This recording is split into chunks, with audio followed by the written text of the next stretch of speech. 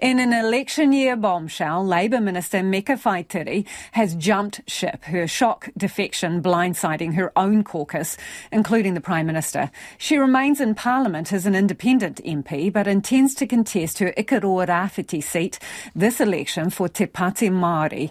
Opposition MPs are now questioning why she's not been booted from her electorate and Parliament under the waka-jumping provision. Here's our Deputy Political Editor, Craig McCulloch. An extraordinary act of insubordination unheard of in New Zealand's recent political history. A Minister of the Crown defecting from the governing party to join the opposition. This morning, I have officially notified the Speaker that I have resigned from the New Zealand Labour Party and have joined Te Pāti Māori.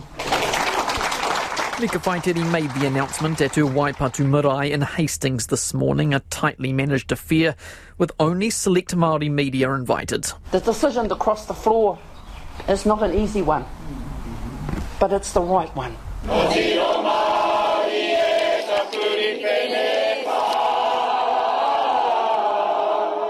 The emotional event was framed as a coming home celebration for an MP who spent a decade away in the Labour Party. This election, she says she will stand again in her Ikaroa-Rāwhiti seat, but this time for Te Pāti Māori.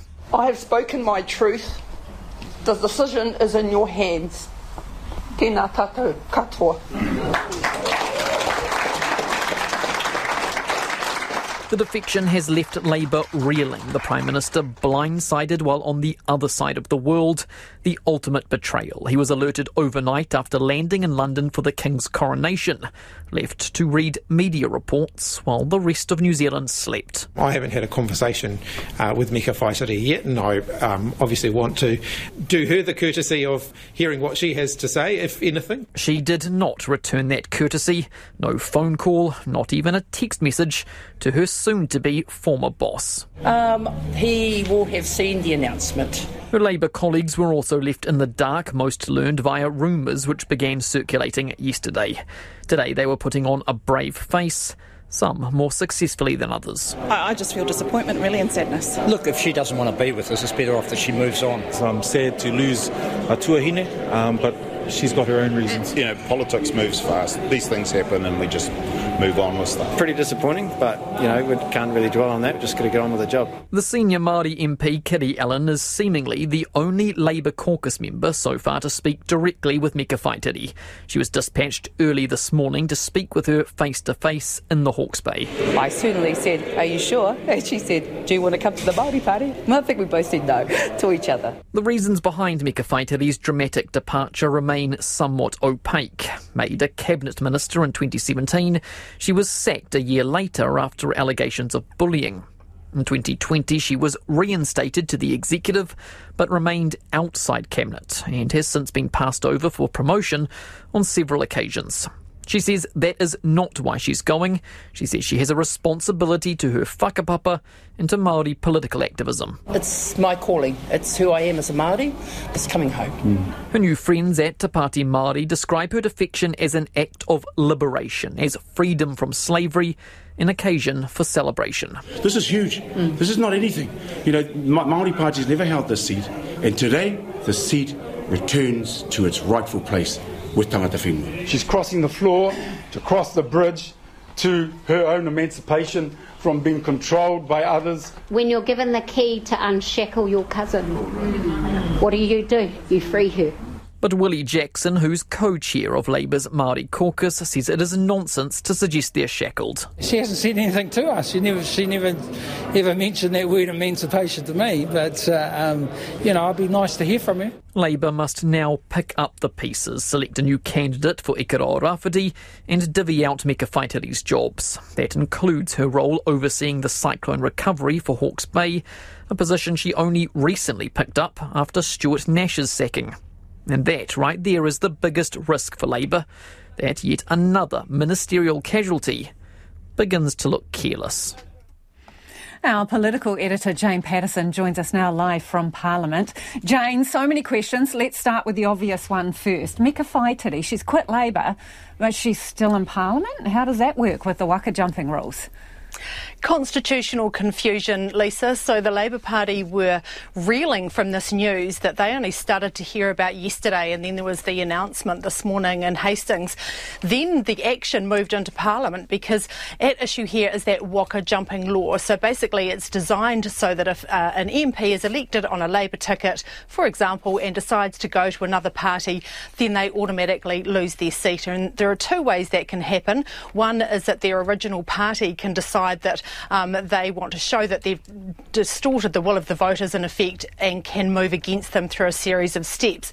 But the first one is through the MP themselves, and if they, through a written notice to the Speaker, advise the Speaker that they have resigned from the parliamentary membership of the political party for which they were elected, or that they wish to be recognised for parliamentary purposes as either an independent MP or a member of another political party, their seat automatically becomes vacant. Now, in her public announcement this morning, Meka Whaitiri said, "This morning I have officially notified the Speaker that I have resigned from the Labour Party and am joining Te Pāti Māori effective immediately." Now, based on that statement, i.e. that email was sent in exactly that spirit and those words, then that would have triggered the act. But in between all of that, the Speaker of the House, Adrian Rerewhite, came to Parliament and said that basically the way that she had communicated meant that it didn't reach the threshold. So there was about 20 minutes back and forth between opposition MPs who were clearly perplexed about why she hadn't triggered the law.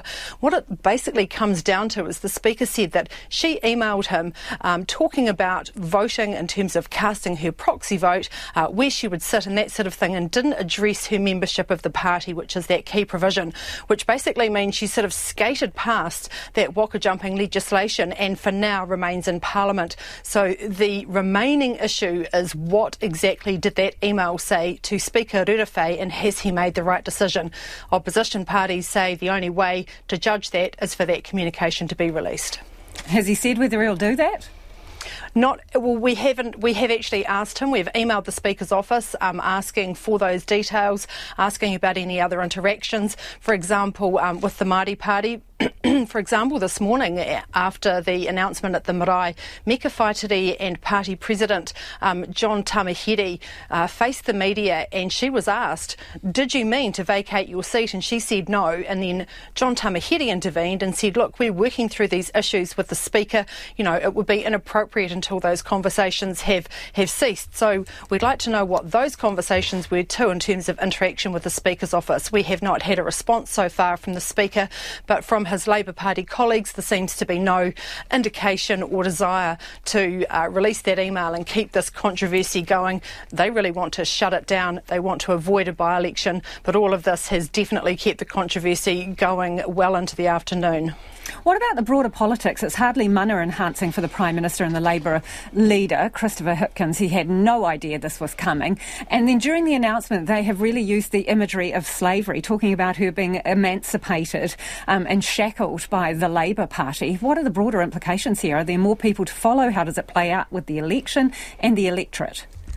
That was certainly the narrative that the Māori Party, both the co-leaders and the President, were expressing, that Meka Whaitiri had been unshackled from the Labour Party, where the inference was that they had a whole lot of policies, or Labour and the government had a whole lot of policies affecting Māori that she was basically bound to agree with in public, even if she disagreed, and she had gone to be to a much freer party where she could be herself and return to her iwi roots.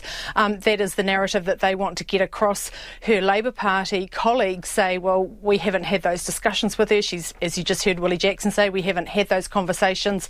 They're really trying to downplay the significance of this, but of course it's damaging, and it's very damaging the way that it's been done too. The shock value, not only for the public announcement, but also to her colleagues, and to have the Prime Minister arriving in the UK for the King's coronation, and the first questions that he's facing are, what is happening, what's going on? And he had not only been informed about it by her, but there's been no contact since then. When Meka Whaitiri was asked about, whether she would do him the courtesy of any communication, she just said, well, he will have seen the announcement. So that is still being digested by Labour Party MPs. No suggestion at this stage that any other MPs will follow in her suit, but this is very interesting for the general election in that Ikaroa-Rāwhiti seat. She's a long-term MP there. She's held it for 10 years. She inherited it from Labour stalwart Parakoro Horomia. It's very good name recognition, of course, local connections, Ngāti Kahangungu, so that will be a battle royale. And of course Labour now left with actually having to find a candidate, a good credible candidate for that seat, because up until yesterday they had presumed that Meka Whaitiri would be fighting that seat for them. Lots to come on this one. Thank you, Jane. That is Jane Patterson, our political editor, live from Parliament there.